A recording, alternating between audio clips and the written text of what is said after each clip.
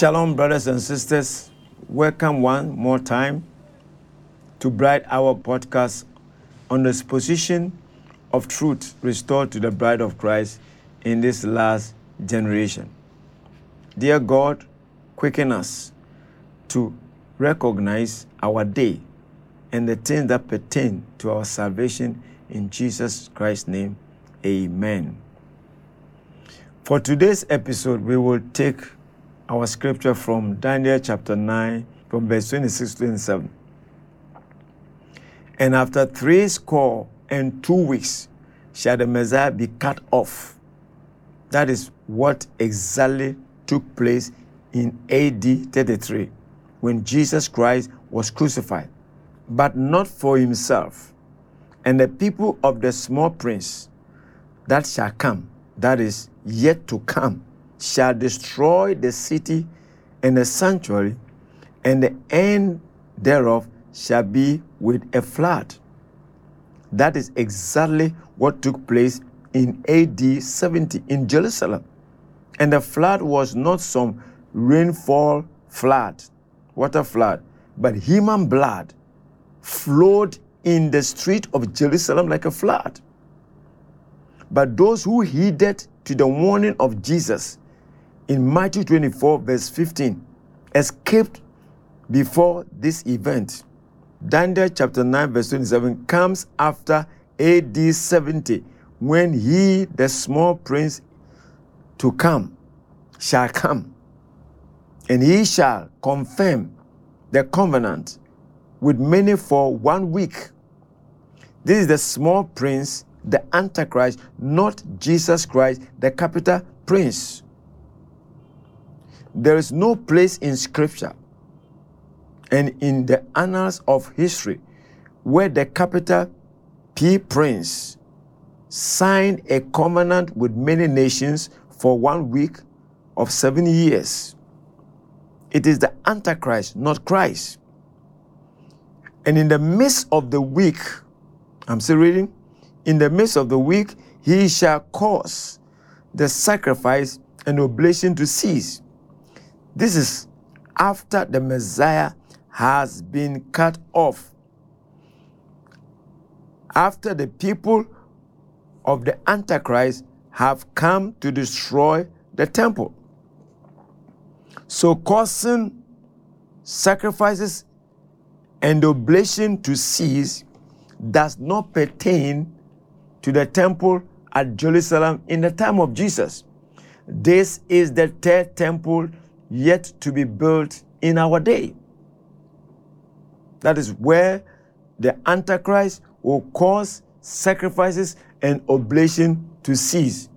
He will stop the Jews from sacrificing in the third temple that is yet to be built. Causing the sacrifice and oblation to cease means he is going to take over the third temple to fulfill 2 Thessalonians chapter 2, verse 4. He will enthrone himself as God to be worshipped, according to the scriptures. He cannot do that unless he breaks his covenant of peace with the nations, including Israel. His signing the covenant starts the 70th week of Daniel. Revelation chapter 11 tells us, at the beginning of the week of Daniel, Moses and Elijah will be on the scene to prophesy for 3.5 years. That is to the middle of the week, when the Antichrist will break his covenant, kill the two prophets. Then he moves to the temple to be worshipped according to Revelation 13:8. Now remember, episode 33, those who worship him will be those who take the mark or the name or the number of his name, 666. Remember also that Rome ruling the world at the end time is not the Roman Empire, a state under the Caesars, but Rome as a church under the popes. So the whole issue of 666, mark of the beast, name of the beast, is a religious issue. an apostate Christianity issue, an Antichrist issue. The last pope who will sign the covenant will be that Antichrist, the beast man, to enforce the mark. So 666, mark of the beast, the name is not some president, some Democrat or communist or socialist, but a religious icon. All popes have carried out the name or title Vicar of Christ, Vicarius Filii Dei, the number being 666. But it is the last one when he steps out as the man of peace to take over the affairs of this world. He will be the beast that will kill all that refuse to take the mark.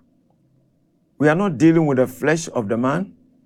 We are dealing with the spirit that will use the man in that hour. After killing the two prophets, he will be given power to make war with the saints and overcome them. That will be the tribulation saints. So all we have talked about is the seat of the Antichrist, which has been occupied by succession of popes. But the one in question will be the last one that will take over the affairs of the world, trade, commerce, and religion.